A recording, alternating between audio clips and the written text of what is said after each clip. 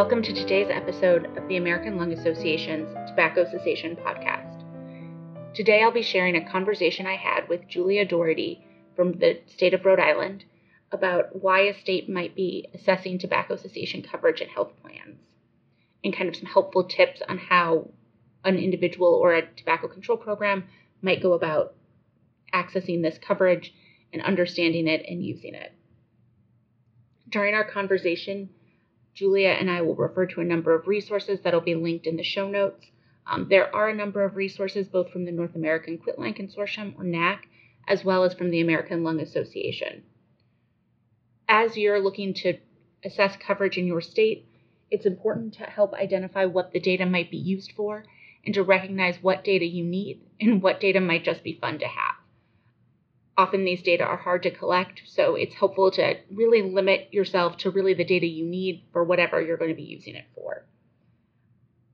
I really hope you enjoyed today's conversation that I had with Julia. I had a great time talking with her, and I think she's got a lot of helpful tips for people who are looking to start assessing coverage in their state.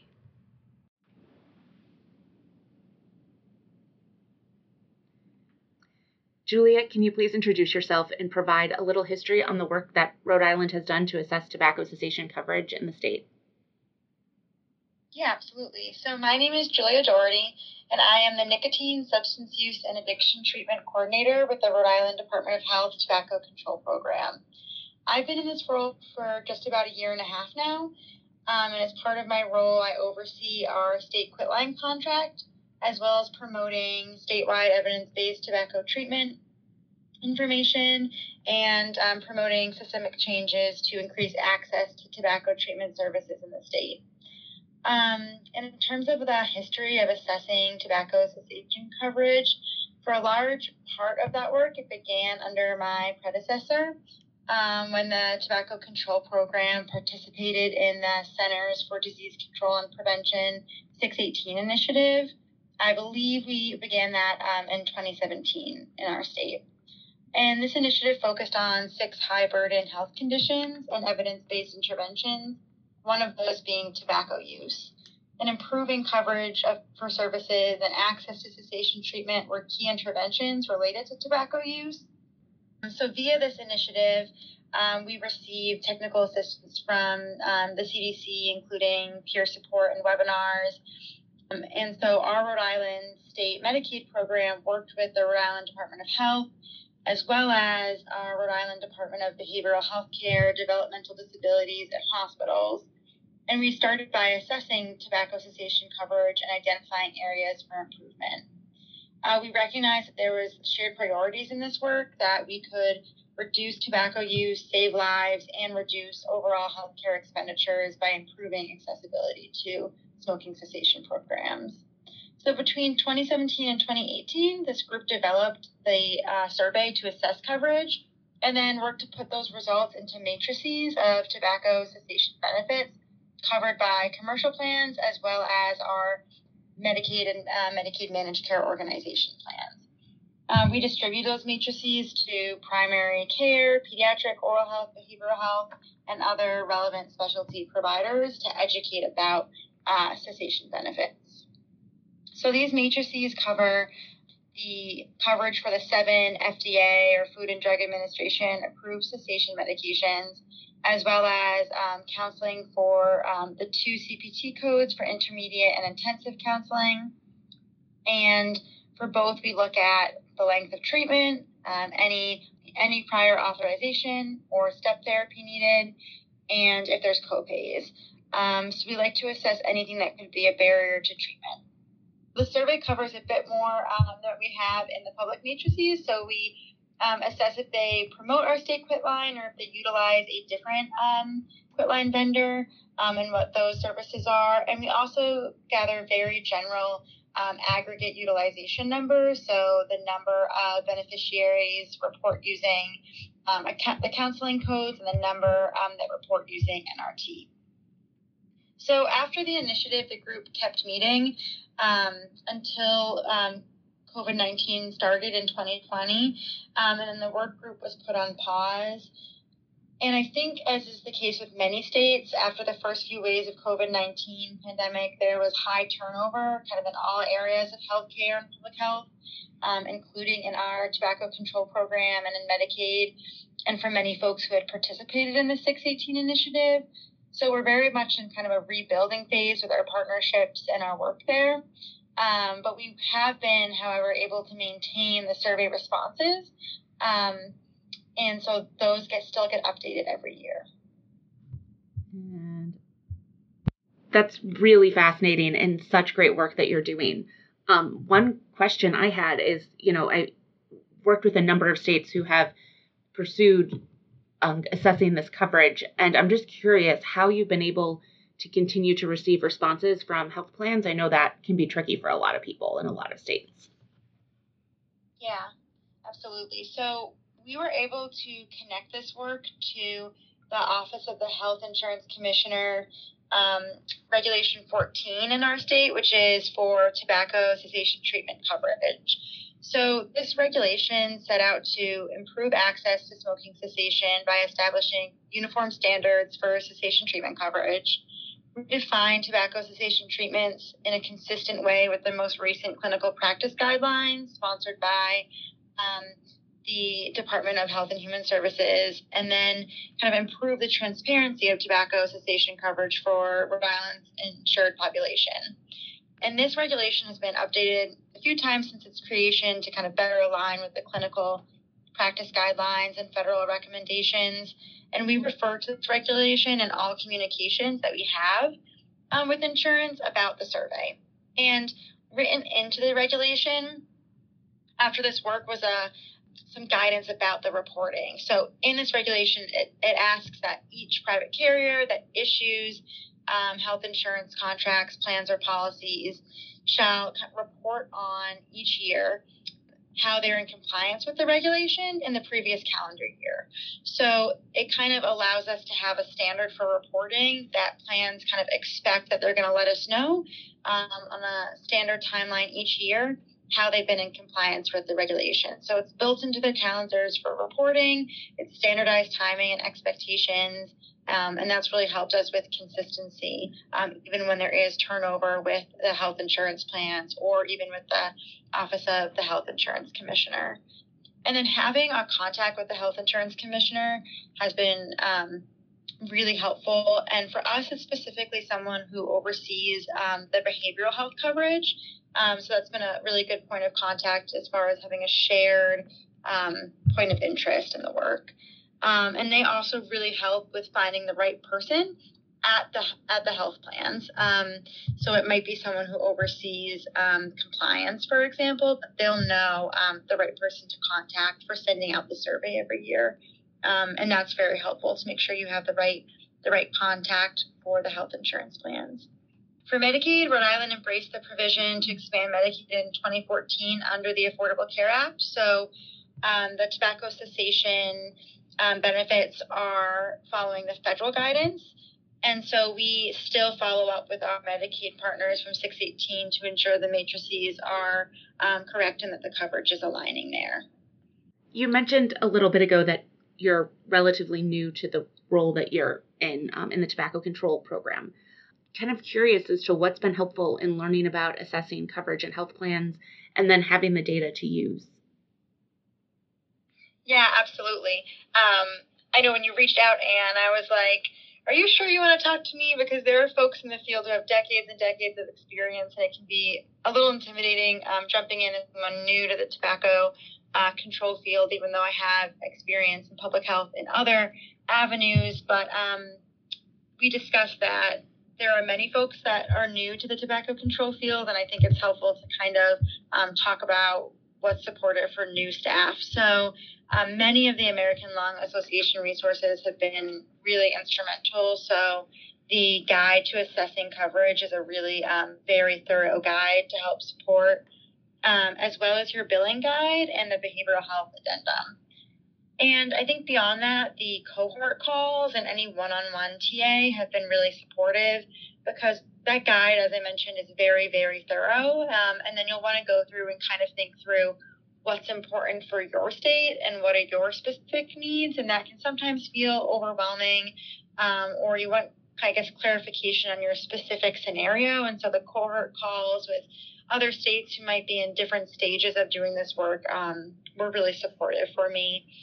Additionally, the North American Quitline Consortium has been a really invaluable resource. So I've joined their public and private partnership work group. So thinking about how we can work in public and private partnerships to better access and coverage for tobacco cessation. And they have great information on their site also about maximizing cessation benefits. And again, that work group just gives a platform for discussing kind of specific lessons learned or barriers that you might be having in your state and working through them with other peers. And also the 618 Initiative website has some good information about leveraging work with Medicaid and just some of the shared priorities that might come up in this work when we're talking about both improving access to healthcare as well as the long-term kind of cost savings and benefits to doing this work. That's awesome. And I'm happy to link to the resources that the Lung Association has, as well as the North American Quitline Consortium resources. And, always I know that my colleagues at NAC, as well as here at the Lung Association, are happy to provide that one-on-one technical assistance to anybody who's interested. So I'm curious, kind of, Julia, once you have this data, kind of, why is it helpful? How are you guys using it in Rhode Island? Yeah, there are so many ways that we use the data. It's very helpful in identifying any gaps in coverage. And also a main priority for the Rhode Island Department of Health is ensuring equity. So addressing the social and environmental determinants of health, eliminating disparities of health, and promoting health equity, and ensuring access to quality health services, especially for populations that experience health inequities. So looking at the coverage data is especially helpful for looking at equitable coverage and then thinking about access to services. As that's a critical piece in achieving these priorities, especially as we know that there are large disparities that exist when we look at everything from smoking prevalence to access to care to burden of tobacco-related disease. So, for example, it's well documented that populations with lower socioeconomic status are disproportionately impacted by tobacco. So it's even more critical that our Medicaid plans, which cover individuals with lower SES status, offer comprehensive tobacco cessation benefits. And then we use this information to build awareness of the tobacco cessation benefits as they are. So educating both healthcare providers and consumers. So after these matrices were created, we did do a big academic detailing push to help educate providers both on kind of best practices for treatment as well as what insurance coverage was, providing these matrices and all of the materials. There's also important in educating pharmacists. So when we think about if there's zero copays for our nicotine replacement therapy, ensuring that's actually what's happening at the point of service with pharmacists, and that they're aware that has a no copay if there is a prescription associated with that NRT. So that's important. So I mentioned that we do very, very low level, kind of basic aggregate utilization rates within our coverage survey. And something that we are going to start doing more of in the coming year is looking at claims data for utilization. So we're excited to see kind of if and how utilization rates are correlating to reported coverage, and then how we can better promote utilization of the existing benefits.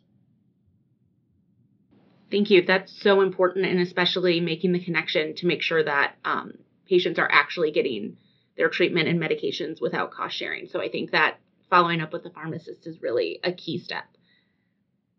So just kind of moving on, just curious if you've got any plans to update the assessment and the assessment data in the future. Yeah, absolutely. So this year we are currently undergoing a few updates. So we added additional counseling codes. So I mentioned before we were looking at those two CPT codes for intermediate and intensive counseling, but we used that behavioral health billing addendum from the American Lung Association to add the psychotherapy codes that may be used for tobacco. So to get an idea if those are actually being covered for tobacco counseling. And that's part of our effort to better integrate tobacco dependence treatment with behavioral health services.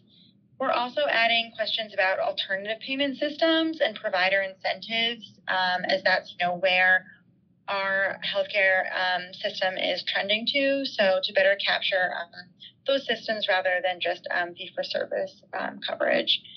And then we're adding questions about the types of providers that are able to be reimbursed for services, as this has been a major area of focus to kind of better understand who's being reimbursed. And we'd like to, in the future, also better understand the levels of reimbursement to ensure that there's parity in how this type of counseling is being reimbursed.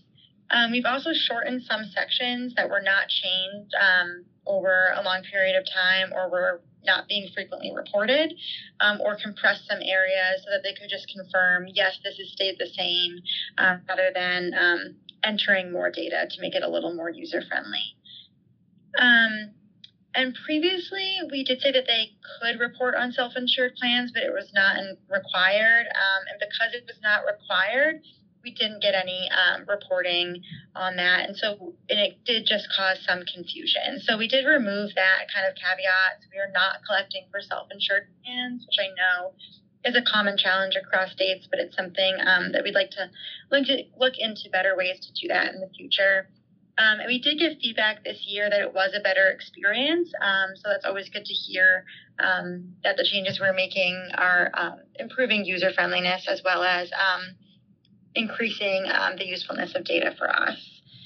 And we're also updating the Medicaid survey this year to be more specific to Medicaid managed care plans to get a little more specificity there. And then we are trying to, as I mentioned kind of in the last question, do a review of claims data to better follow trends in utilization of benefits.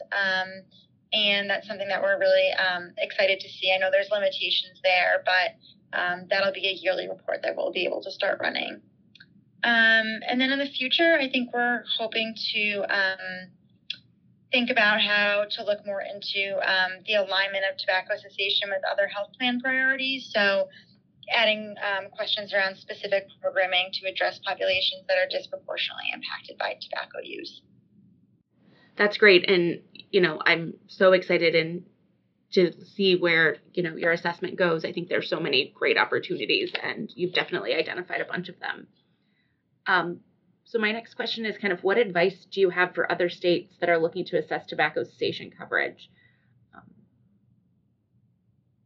And any advice specific to any new staff or staff that are newer to their positions in doing this work? Absolutely. So I know that this is something that we talk about a lot in general with data, but really understanding why you need the data and how you're going to use it. It's very challenging, I think, when we look at all of the questions that we could ask, not to want to put them all in there because there is some benefit to knowing the answer to all of the questions. I think really knowing how you're going to use it and making the case for the importance of that is important before you put together and send out the survey. I think doing your homework for new staff, just a lot of research and peer sharing and understanding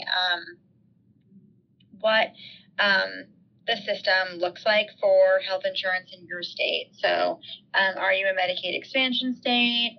What does your state healthcare marketplace look like? Kind of what are the big health insurance plans that you might be working with?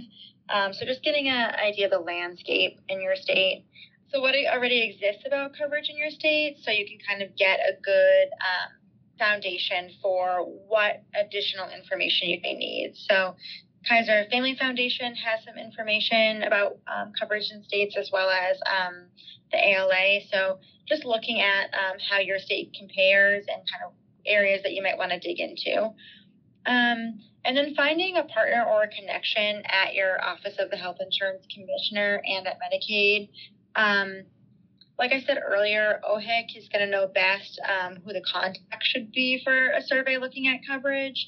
And data can often be an area of shared interest, so just finding shared interest points and priorities, and get an understanding of their specific needs and interests as well to start off.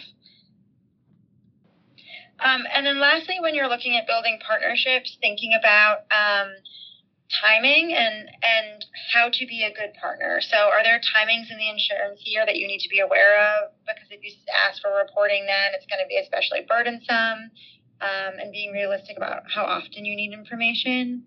And also, what are your state-specific leverage points? So is there anything that's happening in your state currently that you can use as a leverage point to build partnerships? That's such a great point to really be a good partner, recognizing the need for partnership in all of this work. And so just curious if there's anything else you want to share with, your fellow tobacco control program colleagues across the country. Yeah, I think I mentioned in the last response, understanding your specific state structure and opportunities in your state are key. And I know Rhode Island is a small state, but I think all states can sometimes struggle with, even in our departments of health, siloing our programs and not thinking about interconnectedness. So we developed in Rhode Island a Medicaid alignment work group, and this is led by our Chief of Healthcare Equity within our Health Equity Institute. So this was seen when I was talking previously about some of those equity priorities as a key part of ensuring equity and equitable access to healthcare. And a huge benefit of this work group is aligning our work across the Department of Health. So it helps build staff capacity. So for new staff or staff that are just getting into thinking about working with Medicaid, it was really helpful to understand the processes, the timeframes, the avenues for partnership, and that was really important. It also helped us think about shared processes where possible, shared lessons learned, avoiding conflicts or duplications in work. Also had a meeting together to review kind of Medicaid informatics and how that works in our state, and allowed us to help track partnerships, proposals, and feedback and progress. And so that's just something, even if you don't have a specific Medicaid alignment work group, to think about who else in your Department of Health may be doing work with either Medicaid or even looking at coverage with your private health plans. And is there anything that you can share between each other to help align or leverage your work, or just to learn more in building staff capacity, especially for new staff? Great. Thank you. This has been such a wonderful conversation, and I'm sure very helpful to many people who are listening in. So thank you so much for joining us today. Thank you. Thanks for having me. It was really fun talking to you. I hope you enjoyed the conversation I had with Julia. I know I sure did. Here are a few things I took away from that conversation. First, it's helpful to have a contact within the health insurance department. That person can help navigate key people to talk to within health plans, as well as understanding the landscape in your state. Second, it's really important to use other states as a resource, whether that be through cohort calls or other learning opportunities. It's important to connect with other states and learn what's worked and what hasn't. It's also important to educate pharmacists so that they understand what the policies are around tobacco cessation treatment, recognizing that patients shouldn't be charged any copays when picking up their medications. And lastly, it's important to do your homework, to understand what this healthcare system looks like in your state and what the best way to collect data in your state is. Thank you so much for joining me and Julia for today's episode of the Tobacco Cessation Podcast. We hope to see you again soon. Thank you.